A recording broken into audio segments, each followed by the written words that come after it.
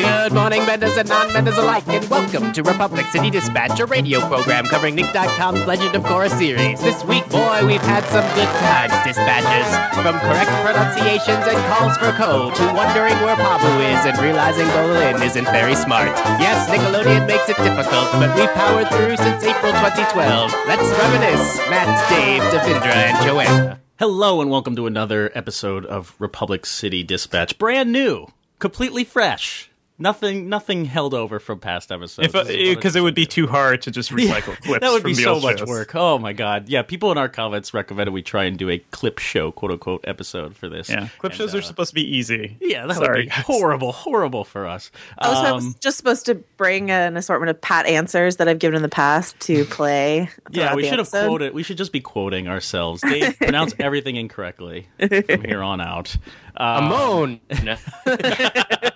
Has it really been since April 2012? I guess that's not It that has. long ago in Yeah. television time. We've gone through 4 seasons of Korra, and only 2-ish years have passed, which is probably the issue with the episode that we're going to talk about today, Remembrances, which is indeed a clip show. I don't think any of us realized it would be beforehand, but yes, this was kind of rehashing all this plot. I didn't introduce us, but who cares? Everyone knows us, right? Devindra, Hello. Joanna, Hello. Dave, Hey. me, Matt Patches, we're all like familiar faces now. Why would we have to rehash that? There's no point. This Well, what is do not our a good faces first look- episode. What do our faces look like if they're chibi-ized? I would love, that's a fan art request right There we Yes. go. Chibi Although I versions feel of like this. Oh, that God. the one with us as the or no, that wasn't us. That was just Air Bison, right? No, We were sitting here. around the table. Yeah. with We Air were Bison. That around was the table with the fantastic. air Yeah. person. That was a thing Okay. of beauty. All right, what, Dave, do we even ask you what happened in Remembrances? Yeah, Nothing something happened. happened. Nothing. There were some- Remembrances. there were some Mako fringe- tells Wu about his past. Asami listens to Korra muse about her trials. Varric has an idea for a movie about Bolin, hero of the world. That is the best summary The end. ever. The end. And this is the part where we rehash and tell people that, we have been doing this since April 2012, but there are many Korra fans who are not listening to the show. And how do we get them listening? By doing reviews on iTunes or rating the show. So if you don't subscribe, you only listen through SoundCloud, go on iTunes. Or if you are not participating in our talk back, which is incredible, just so many voices and so many opinions, and really, it's just all insightful. It's kind of amazing. RepublicCityDispatch.com is where that goes down every week. So I would check that out. And spread the word on Tumblr too. I feel like that works out well for us, right? Yeah, reblogs. People have been reblogging and writing their own little ditties. I enjoy reading them all, and that certainly helps us. Yeah, Korra has a strong fan base on Tumblr, if that has not become clear in the last 2 years. Okay, where do we begin with Remembrances? Somebody take me through the history of We'll clip start with the shows. title, right? Is that a word? Remembrances? Remembrances. Matt, you might just want to go fond- through the. fond- You might It want to go feels through so the. cromulent. I don't know. Oh, yeah. It does feel cromulent.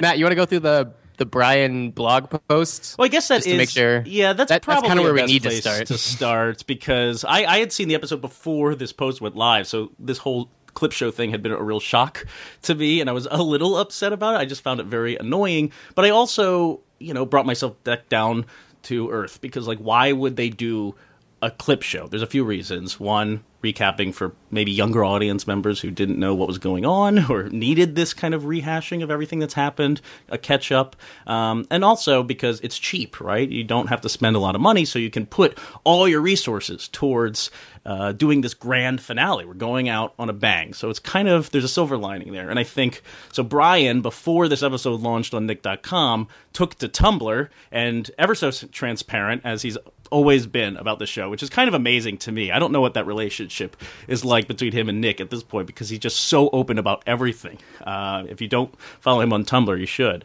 Here's a good tip, folks. Be that open, and your show might end up on Nick.com instead of on the air. exactly. So it's a little troublesome. Yeah. But he took to Tumblr and he's like, listen, Nickelodeon slashed our budget. He's got nothing to lose, right? Yeah, in Really- the middle. Yeah, exactly. That's a bad sign. In the middle of the season, they didn't expect to have the amount of money they did going into this final season, and they had to put this episode together if they wanted to keep their entire team together and finish this season right. So they did a clip show, and they tried to make it as good as they can. And I think Brian did a good job of preparing people for what this is, which is basically the lousiest episode of the series just by default. I mean, it almost has to be because there's nothing new and there's nothing really interesting about it. There's some high points, but there's nothing good about a clip show. It doesn't matter what show it is, right? There's been many shows that have done clip episodes, and they're not good. Like, even if The Simpsons is making fun of it or Community is subverting it, it's just not going to be good. I love it when The Simpsons. Yeah, well, Community is doing well too. Yeah, yeah, that wasn't actually a clip show, so it was okay. It was a faux clip show. It was using the structure of it, which I enjoyed, which is also like the Ember Island Players, which is brought up in the Tumblr post and everywhere, because that was not a clip show, sort of making fun of it, but then also led to like character development. You know, Aang and Katara had to go outside and be like, man, everybody sees me as this, and I got to be that, and sort of it was a moment to reckon with the leftover bits before the whole finale. And people still hate Ember Island Players, it seems. Or maybe people have come around on Ember Island Players. I like Ember Island Players. Now that this episode exists, exists, no one can hate Ember Island Players. That was also like 4 years of material they were covering instead of like 2 years of material they were covering. But also it was reanimated. It wasn't clips. It was, newly animated things with that theater troupe. So this just really, because it actually uses clips, feels so budgetary, and it's like, which it was. But I mean, I've been thinking about this in terms of modern sitcoms do a weird thing where they don't do clip shows necessarily, because that seems so ham-fisted, but what they do, like 30 Rock and Brooklyn Nine-Nine and a bunch of them, do these weird flash cuts, like quick cuts to something that happened in the past. It's like become this comedic device that a lot of modern sitcoms lean on heavily. Obviously, it's a different thing, but Parks and Recreation have talked about how they're going to fill in like the 3-year time, a bunch of flashbacks this season. And I don't know, it can be useful, but this is obviously in an old staid format. The only way it worked was with Varric, because it was hilarious, because it was recut, Yeah, you almost wish they could have done the entire episode as a Varric telling this story. Yeah, with Nuktuk. But I guess there were too many loose ends to really just focus on him. I mean, did we need any of what we got from Mako or Korra and Asami? I guess it was nice to hear Korra talking about the position she's in and kind of confronting this notion of balance just right on the nose, even though I think a lot of it she's already discussed with Toph by this point. But Prince Wu, funny, right? Wu down. Wu down. Yeah, it's his thing. Wu down. I like Wu he down. called that out as his catchphrase. Yes. I was like, oh, it's a catchphrase now. And then Mock was like, it sucks that that's your catchphrase. There's a lot to love here. It is nice to see Mako and Wu finally get some time to connect, I guess, because it's always like Mako being just annoyed at Wu. And it's funny how that whole first sequence, by the way, doesn't paint Mako as a really good guy. Like, he just comes across looking like kind of a jerk through most of the first act of this episode, because his romantic misadventures just stink. They make him look horrible. Yeah, I think I like the Korra Asami one the least because it was the one that didn't even go meta for a little bit. Like the Mako one was like, you had Grandma in there basically telling him how horribly he is at dating and suggesting that his grandfather was sort of a player. And then on the Varric one, you have him, referring to Unalaq as the unpopular wizard from the north. So I like that those, like the Ember Island Players, allowed for some sort of meta commentary or some reminiscing for us as fans as to things we were talking about at the time. But the Korra and Asami one was just like, not only did both those characters know what happened because they were both involved in all those things, but it's like there isn't anything learned out of that to me, unless we're not going to get a scene later on where Korra and Asami get to actually bond before the finale, but that seems unlikely. So that one was fine, but that like middle section of the clip show was basically like kind of a drag. the clippiest of the clip show. Yeah, it was. Because not only is it Korra kind of rehashing things that she obviously knows about already, or that Asami has lived out with her, but it's kind of the most boring aspects when truncated it feels like into clips. It's not action heavy. It's a lot. What of if they like had been existential making? stuff. What if they'd been making out between the clips? That would have destroyed fandom. Everything would have imploded. Okay, but Devastating blow. Here's my real question. Do you think that they're just really trying to hammer home the connection between all of our past villains, like Toph already did? but just really try to get us to compare the 3 or 4, if you want to count Unalaq as his own, and try to figure out how we feel about all of them and how we can apply that to what's coming.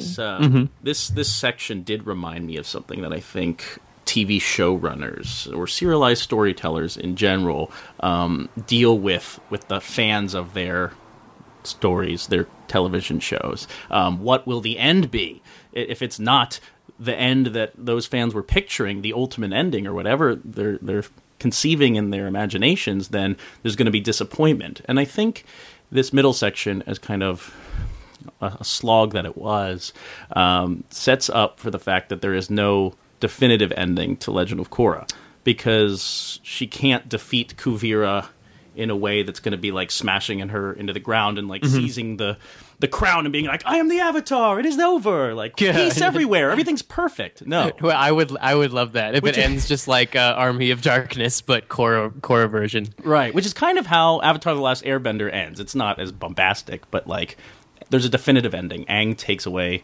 Ozai's powers, and that's it. Everything is solved. And then only later in comics and kind of this expanded universe material that we got after the fact do we realize, no, not everything is perfect. In fact, there's a lot of political turmoil. People are butting heads, and Aang cannot solve this problem that he thought he would if he just took away Ozai's powers. Everything doesn't reset to normal.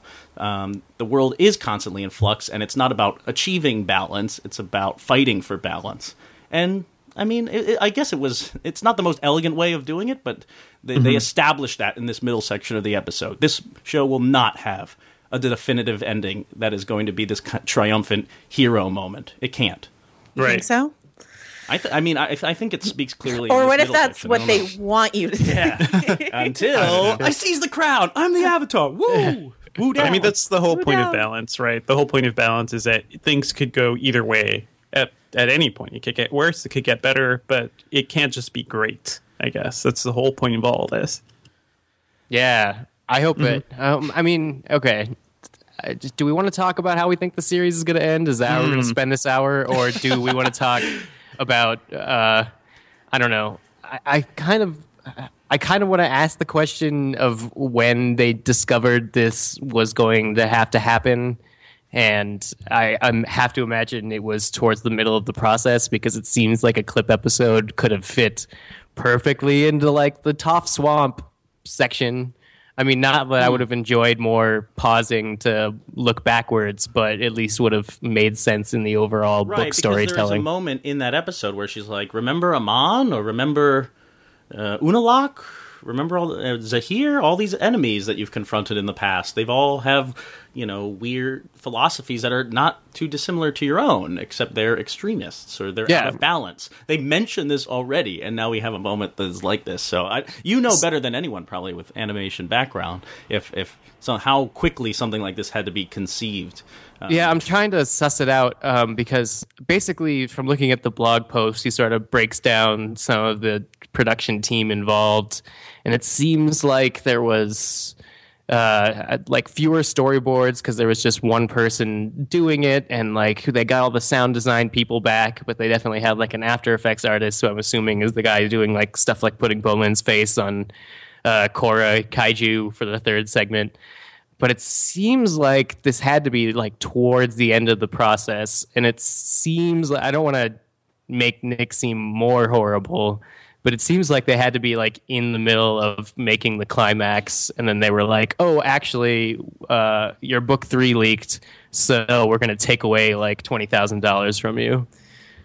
Because otherwise, these guys are good enough storytellers to know to put it in the part of the season with all the flashbacks and stuff. So this seems like a really, really late decision. Right. Yeah, and I think that speaks to why it feels kind of cobbled together, right? I mean, the animation is very simple, and I do enjoy the chibis. They really tried to make this something enjoyable. Yeah, and so I think it was the character designer, Christy Seng, did all the chibis. They just gave her. They're like, hey, we have a clip episode. We don't have a budget for a lot of people. Can you do all these chibi interactions? Does someone know off the top of their head what chibi? Like, is there a definition? It means chibi? Small, basically. Like, make something smaller and cuter. Yeah. I like all it as, things should be chibi. right. Yes. I like it as sort of a representation of like a fantasy or an inner voice, or also as like we talked about face faults in season 1, I think, anime face faults, season 1 of this podcast, where you accentuate a moment by having a character make an extreme face that is occasionally is like chibiized. I've been interested to see it sort of make its way into American animation through superhero properties like Teen Titans and Ultimate Spider-Man, where I think Chibi Spider-Man is probably the best part of that show. It's so weird. At least we never got to see it with Batman, because that would have terrified me. I just never. I don't think Batman has a chibi face. Well, I mean, Robin, maybe. I'm about there's to gonna be be told there's I'm gonna be a wrong. Lego Batman movie. That's essentially Chibi Batman. Probably. Although if it's the Batman from the Lego movie, then that's very different. It's just kind of hilarious and awesome. But what's Yeah. funny about the face, those facial expressions and chibi in general is like that was something that I saw a lot more in older anime. So like not really the newer shows, but stuff like Sailor Moon, which I watched a lot, or Ranma 1/2, or Tenchi Muyo. Those were all like the great classic anime shows, and they relied on that stuff a lot, and almost got to be kind of stereotypical of anime. But it's not something I see as much anymore in recent series. Well, do you Yeah, think I that's mean, because Avatar- of the breadth of those series? I mean, some these older anime shows, I feel like just went on and had thousands of episodes. Like you almost need a Some of clip them. show catch up. Especially, we go back to Dragon Ball Z a lot on this. Dragon Just Ball like, Z. oh my god, give me King a of clip show clip because what the shows. heck is going Yeah. on in this episode? There's so much story and yet nothing has happened.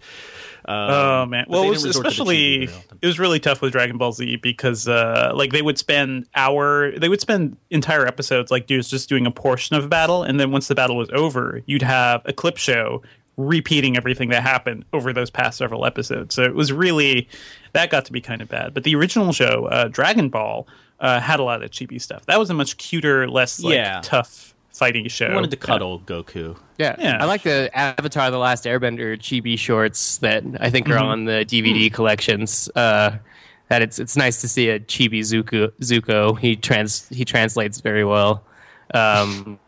I don't know. I really like that in terms of animation. I like that shorthand of like a little chibi imagination world.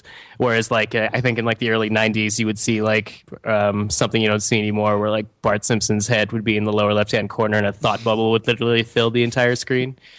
So I don't know. I'm happy to see more anime storytelling shorthand transition to America, even if it was mostly because it's easier to draw for budgetary reasons. I do feel like Teen Titans ruined it though. Like it feels like they forced in those elements just to be like, we're not your typical American TV show. We're very anime-like, guys. Pay attention to us. Yeah, Teen Titans did sort of anime out, but I mean, But that I know a lot of fits people with that the surroundings, right? I mean, Pokemon kind of changed Saturday morning cartoons or like weekday afternoon cartoons, and that was, there was this anime invasion, and Teen Titans seems like a reaction to all that. Oh yeah, that's what animation is. Yeah. For a lot of kids these days. But now I'm thinking about Pokemon.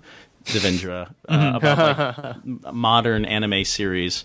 That's not really modern. I mean, that was like mid '90s too, or like Yu-Gi-Oh. Yeah, I'm mentioning all these anime series that were playing when I was like much younger. Yeah, well, but I don't know if they had clip shows or not because they didn't they didn't care about their story. They all did. Though. Did they? Well, not only do they have clip shows, they would use the same scenes in multiple episodes. Yeah. Just Really? because they like all the ones that you're mentioning, Patches, or like a lot of the early anime things that got transitioned over to American television were done so because they are cheap to do. Like anime style is just involves less drawings, involves less moving backgrounds, and they've developed a whole shorthand of language around it. So something like Teen Titans brings an American budget and still has these like anime things. It could sort of work or it could sort of feel out of place because it's a completely different style. But stuff like Pokemon and Yu-Gi-Oh, they're like, how could we sell people product? Yeah, exactly. Well,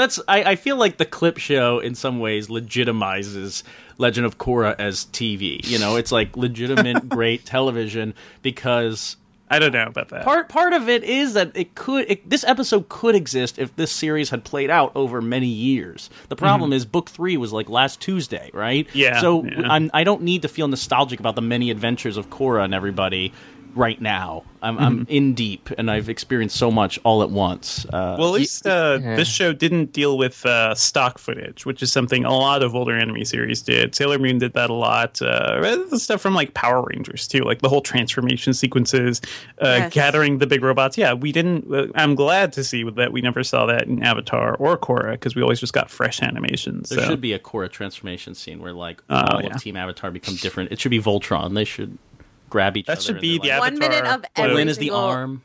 1 minute of every single Sailor Moon episode is something you see in every single Sailor Moon episode. Yeah, like Tuxedo. Every What's his time. name? Tuxedo Mask. Yeah, his like moment is the same moment in every single episode. Yes.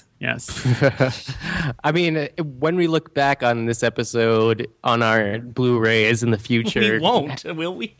Well, I mean, this is the only evidence of how horribly Nickelodeon treated this show after, everything else has gone to time and it's off Nick.com and all we have are our discs. We'll sit people down and be like, okay, I have to tell you the entire story of how Nickelodeon screwed over Legend of Korra before I show you this episode in Book 4. Your idea of the future is fantastic. As Grandpa Dave Gonzalez is going to be sitting here, all right, kids, let me tell you a story. All right, kids. They ordered 4 books. I've been doing that for Firefly for years. Like every time I introduce somebody new to the show or something, it's a thing. So Fox actually aired this episode first. Makes no sense, right, kids? Yeah. That is kind of fun to have like an episode that you could point to for meta commentary. I don't know if all shows get that moment. Like Firefly certainly doesn't. It's just it's 13 episode order. The actual how it rolled structure of the show, the actual way they put the episodes on the discs and stuff. You could talk about all of that because it was just a mess. Yeah. Well, you can always, you know what? The last third of this episode is something I would revisit. Yeah. I would watch Varric doing this mover thing, mostly because I love Nuktuk, and I love Jeremy Zuckerman's Nuktuk theme, which we obviously haven't heard since Book 2, and all this, like, just hilarious stuff. Like Evil Squared, Terror Square, Legion of Darkness, what should they be called? I would watch a TV show called Everyone Hates Unalaq. Yeah. I would watch that spinoff. Hey, guys, what you doing? Other supervillains shunning Unalaq. Is calling him incredibly boring, unpopular, a commentary on like fan reactions? No, I feel like that's what people were saying. I didn't know that. Or like Vaatu in the tree on the phone. All these guys gabbing about. Glad I caught you at home. Yes, like I ever leave this skies. I love that they have these people at their disposal to call in favors and be like, Henry Rollins, we need you to do this kitschy bit for Book 4. It's called fan service. Don't worry about it. We got some Juji laser eyes. Janora was the queen of the fairies. They added fairy wings to her. This is a Tumblr gift, if anything. I love Varric calling Vaatu the evilest kite to soar the skies or something. Yes, those incredible. A lot of good one-liners and poses from Varric. Well, I also think this ends on an interesting note if we're talking about if there's any thematic work being done in these kind of interstitial beats. If the middle section is pointing to the end of this show, is the end of this episode where there's 2 lines, I think. I don't have it in front. Baraz says, the Mako stand-in, says something like, "It's just a mover, Bolin. Don't overthink it. It's just a ride." And then Varric steps in. It's a Michael Bay movie, guys. Yeah, exactly. And then Varric steps in. It's like, never sacrifice the truth or a great never story. Never let the truth get in the way of a good story. Yes, you're better at quoting things than I am. But those 2 lines that's just stuck out to me. Phrase. No, they were good. I thought it was good meta commentary as well. And I was thinking about all the people, like, anytime you complain about a Transformers movie and there are people like, I just want to go to the movies and turn my brain off, which might be a good segue to talking about Mockingjay if we want to. Oh, yes. Well, yeah, so before this episode, Joanna and I had a in-depth conversation about Korra versus Katniss, the star of the Hunger Games series. And since a few of us have seen this new Mockingjay episode, we thought maybe there would be a moment here to discuss Korra versus Katniss. Because the reason I started talking about it with Joanna is because I got in a huge fight with my girlfriend about if Korra is a better character than Katniss. Because I think the Hunger Games series really fails Katniss, who is great on paper, but not great. Wasn't even great on paper. Not even great. You're Okay, completely wrong. But when I say in paper, I mean like, oh, what a great a young woman who can command an army, or like she's great in theory. Yeah. She's a great What a great cipher for the reader. Why is she such a failure though as a character? I mean, or as the engine for the Hunger Games. I really don't think it works. And Korra ends up being a much better kind of feminist. Because she has a personality. She has motivation. She has needs and desires, which I think something we never really got from Katniss. But Katniss does have those. Like they tell us she does. Right. But They it's don't always show it. Right. They don't necessarily show it. It's always tied to other people in a way. And I mean, for me, she was refreshing because she was like the antidote to what's her face from Twilight, right? But she wasn't. She's still Bella. She's just another Pans character that you put on and walk around in. Like she doesn't have her own identity. She's also better. She's a bit better than Bella, like circumstantially, but not in terms of like character development. Bella rules. Bella at least confronts her relationship issues. I like Bella. Stop right here. The last 2 Twilight movies are awesome. If you have not given them the time of day, Breaking Dawn 1 and 2 are fantastic. They're sadistic. They're crazy. All right, I'm not gonna. Well, that would involve me watching those movies to like prove you wrong. But the thing, Devendra, you do have to watch. Is it the last one that has that like fantasy sequence? The crazy the last 2 Yeah. Breaking Dawn are so good. At some point. The first installment of Breaking Dawn has Bella and Edward getting married on top of a stack of dead bodies. But on the grand spectrum, right, or on the spectrum of like major female protagonists that we've had recently, right, I would Bella's way in the low end for me. Katniss is like more in the middle because at least she like her motivation wasn't just like who does she love and what her romantic interests were. It was more about self-preservation and other kind of have boiled it down to that. It's boiled down to the Peeta Gale situation at this point. Well, it has to if you're going to split that last movie into 2 pieces because you have to build to the thing that happens. Well, anyway, I didn't even feel bad during the movie, honestly. The Jennifer Lawrence Katniss is actually better than the book Katniss just because Jennifer Lawrence has a certain charisma she can't get rid of. And she does a really good job of playing up these characters that are actually from like really simple backgrounds as being smart. Same with like, I don't know, she does it in basically every role. Winterstone. Yeah, and I think in life, not that it matters how smart Jennifer Lawrence is, but I don't think very. So it's like I think that she's brought a lot of, I guess, bomb there. I guess. Why does Jennifer Lawrence care about what I think? She shouldn't, and that's the point. But she could be a Korra fan, man. We don't know. I think the main difference is Katniss I've always seen is like a Bruce Banner, like just wants to be left alone, but has great power that has to be controlled. Whereas Korra has a responsibility to act and the internal need to feel like she needs to fix things, which makes her just more active overall. That's helpful. That's a really good point. It's like if Korra were Katniss, Mako would have to be in danger for her to take on Kuvira, and that's just stupid. But also, there's a passive element to Katniss too. It's not just what's driving Korra. Well, she's telling a different story too. Like Hunger Games is about being sort of manipulated to that degree. So I don't hold that against the character, and of course, she goes through a lot of crazy, shocking, horrible things. So I don't hold a certain degree of the PTSD to the character. Yeah. But she's a little more that's what we want. Than Korra was. Yeah. Well, and that's what we want to talk about, the PTSD of Korra versus Katniss and how it, like, especially how it manifests in Mockingjay without spoilers. PTSD Katniss we got. First scene, so no spoilers here. And and then what we saw with Korra, and I don't know. I just think that overall, Korra is a character that I root for more than Katniss. Well, I think it's because every beat in Legend of Korra seems earned. To me, I don't think there's anything that's been really false or out of step or just like, let's twist the character so she has to do this. It seems really organic, whereas... Well, except for some of the relationships. Like, I think except for when Asami visits her dad. Sorry. Asami visiting her dad, or Korra Mako, or the love triangle. Like, there's stuff that the series just didn't earn or didn't get, but gladly... The love triangle's totally earned. You don't think... No. Now we're having our clip show. We're going back. We're having our clip show. But yes, we did talk about this, and I do feel like... I mean, look at the whole Mako thing at the beginning, right? Just sketching over... the way Mako like interacted with Korra and with Asami and how that relationship worked out. It was kind of a mess, and it made Mako just look like an idiot playboy almost. Yeah, those early season 2 or book 2 episodes are really tough on both Mako and Korra in the sense that they both have to do things that are completely against where we last saw them, but and so they both really come messy. out complaining. It's like a teenage relationship. I think But I that's did kind of totally reasonable. That was That's a the great subtext. part of the clip show where it was almost making fun of its own repetitiveness in season 2 when he's like, why does it have to be sides? Blah, blah. What's with you and sides? Like that they just, acknowledged that they rehashed the same and uncharacteristic, it felt like, argument in season 2, book 2. So.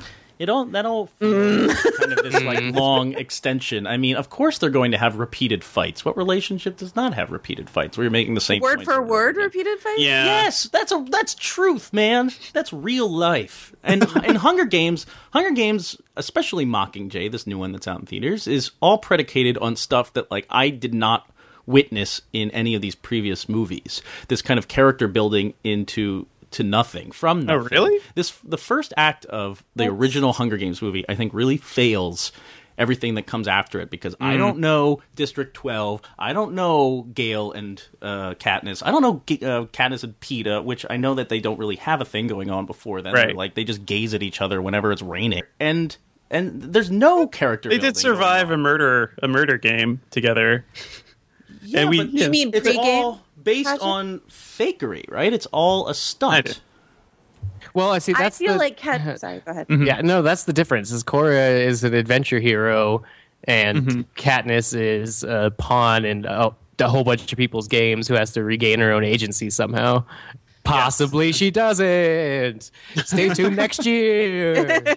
Here's my theory is that Katniss is not the real, like Jennifer Lawrence is obviously the star of the Hunger Games, but Katniss is not the real star of that series nor the reason why it's interesting. It's interesting for the premise, like it's an interesting premise for the first 2 books, The Quarter Quell and The Hunger Games, and then there are interesting side characters, which is why Catching Fire I think is the best of the series because it really put the emphasis on like Joanna Mason and Finnick and all these other interesting side characters that have much more compelling stories and personalities than Katniss. But it should be about them reacting or mixing with whatever Korra feels about the world or how she portrays or interacts with everything, right? But like, but Korra, like, first of all, Korra like has a better balanced ensemble throughout because they don't have Jennifer Lawrence playing Korra, so they don't feel the need that they can just have a Jennifer Lawrence movie in Mockingjay and everything will be fine. Right, it's not. right.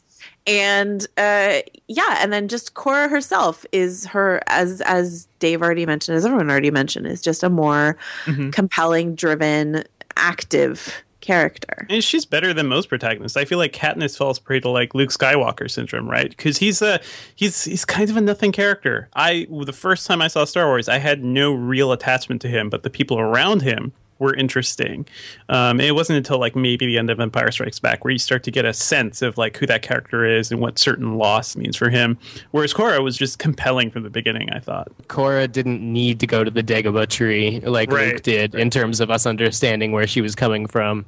That's sort of why the clip episode feels weird in this book, because like already this book was so much about throwing a line through the other 3 books, even attaching book 1, which I'm still convinced they didn't plan on having part of this full story because it still feels sort of like an outlier. But yeah, I don't know.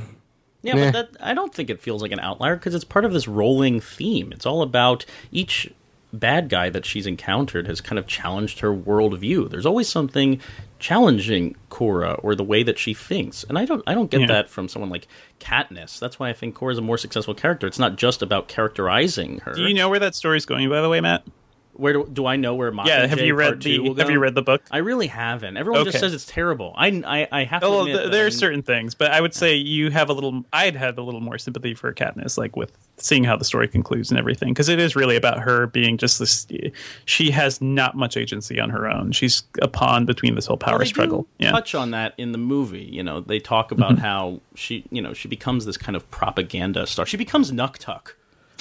In a way, yes. And not on, that makes Natalie Dormer Varric, which is great. Yes, she actually kind of is Varric. She has So some like crazy hair, and She's yelling out direction from the sidelines. She's in the middle of battle. sexiest. Yeah. Definitely sexy. You could make the argument we're going to learn the same thing from Mockingjay Part 2 as we learned from Varric's Act 3 retelling of this. Mockingjay Part 2 is a clip show. We should prepare. Sort of. Where, hold on for the ride and don't worry so much about the truth. I guess, are we done spoiling Hunger Games for everybody on this Quora podcast? Don't worry about Hunger Games being good. That's what I should say. Right. Going to make the most money. Don't worry if it's good or not. It doesn't matter. Turn off your brain. Yeah. Oh, God. It's just a movie. Enjoy the ride. Yeah. Well, I guess that wraps things up on this clip show reaction. Now that we've gone longer. Now that we're talking about Mockingjay and everything, if they were to do the can of worms is open. Go. If we had a live action Korra movie, who would you like to see play Korra? Oh, I like going out on that. Wow. Yeah. Rashida Jones many years ago. Many years ago. How old will Kiernan Shipka be when... Actually, no, Kiernan Shipka's too vanilla. She can play Jinora in the real version. She's a little boring. Vanilla being boring, not necessarily stabbing. Racial. Oh, I we should give it... not want to get racial there. You should give it back to, what's-her-face, the actual voice of Asami. Maybe. What about... She's aged up. She went through that, what about Steven Spielberg alien Keisha series. Castle Hughes. I need to see her in Game of Thrones now. Yeah, probably one of the Sand Snakes from Game of Thrones. Yeah, is there someone? Ooh, yeah, that'd be good. Fun. Yeah, Who would it I was. be? Yeah, there's all sorts of folks I would put through this. Like Zoe, if we had like Zoe Saldana being awesome during her teenage years or something, or early 20s, I think she would have been perfect. Who is the teenage Zoe Saldana? Oh, you know who? Gugu. She's in everything though now.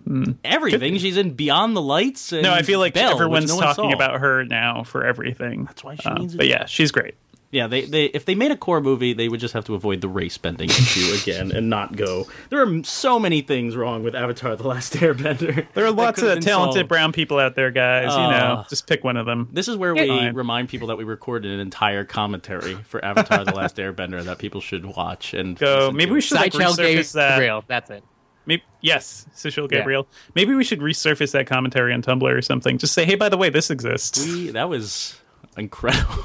I can't believe we did that. Now I'm going to be thinking about the core movie. Who's going to play all the parts? Who's going to play Tenzin?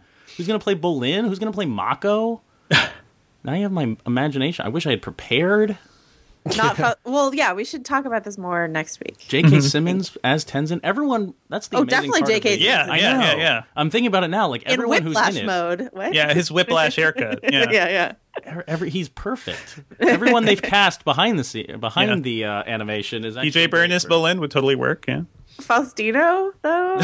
We may a little too short. We want to reach a little higher for live action Mako. I hope he's not listening to this. No, I love Faustino. We got to make money with this thing. I'm sorry, David. What was funny about Mako was when you had the flashback, you really saw that they've tried to make him look like more of an adult. His face was so thin and angular in the clips. So I can't tell if our dedicated commenter Ivan Leroy, who is an incredible comedian in our comments, he created a highlight reel for Mako, and I can't tell if he's legitimately defending him or not. But it is very fun. I love his edits because I frequently don't know what to think about them. They could go either way. It's like, does he like this aspect of the show or does he hate this aspect? I cannot tell. This is perfect. Outside comedy. I don't get it. But hey, someone loves Mako. Maybe, or maybe they hate him. Who knows? Mako, I love you. Woo down.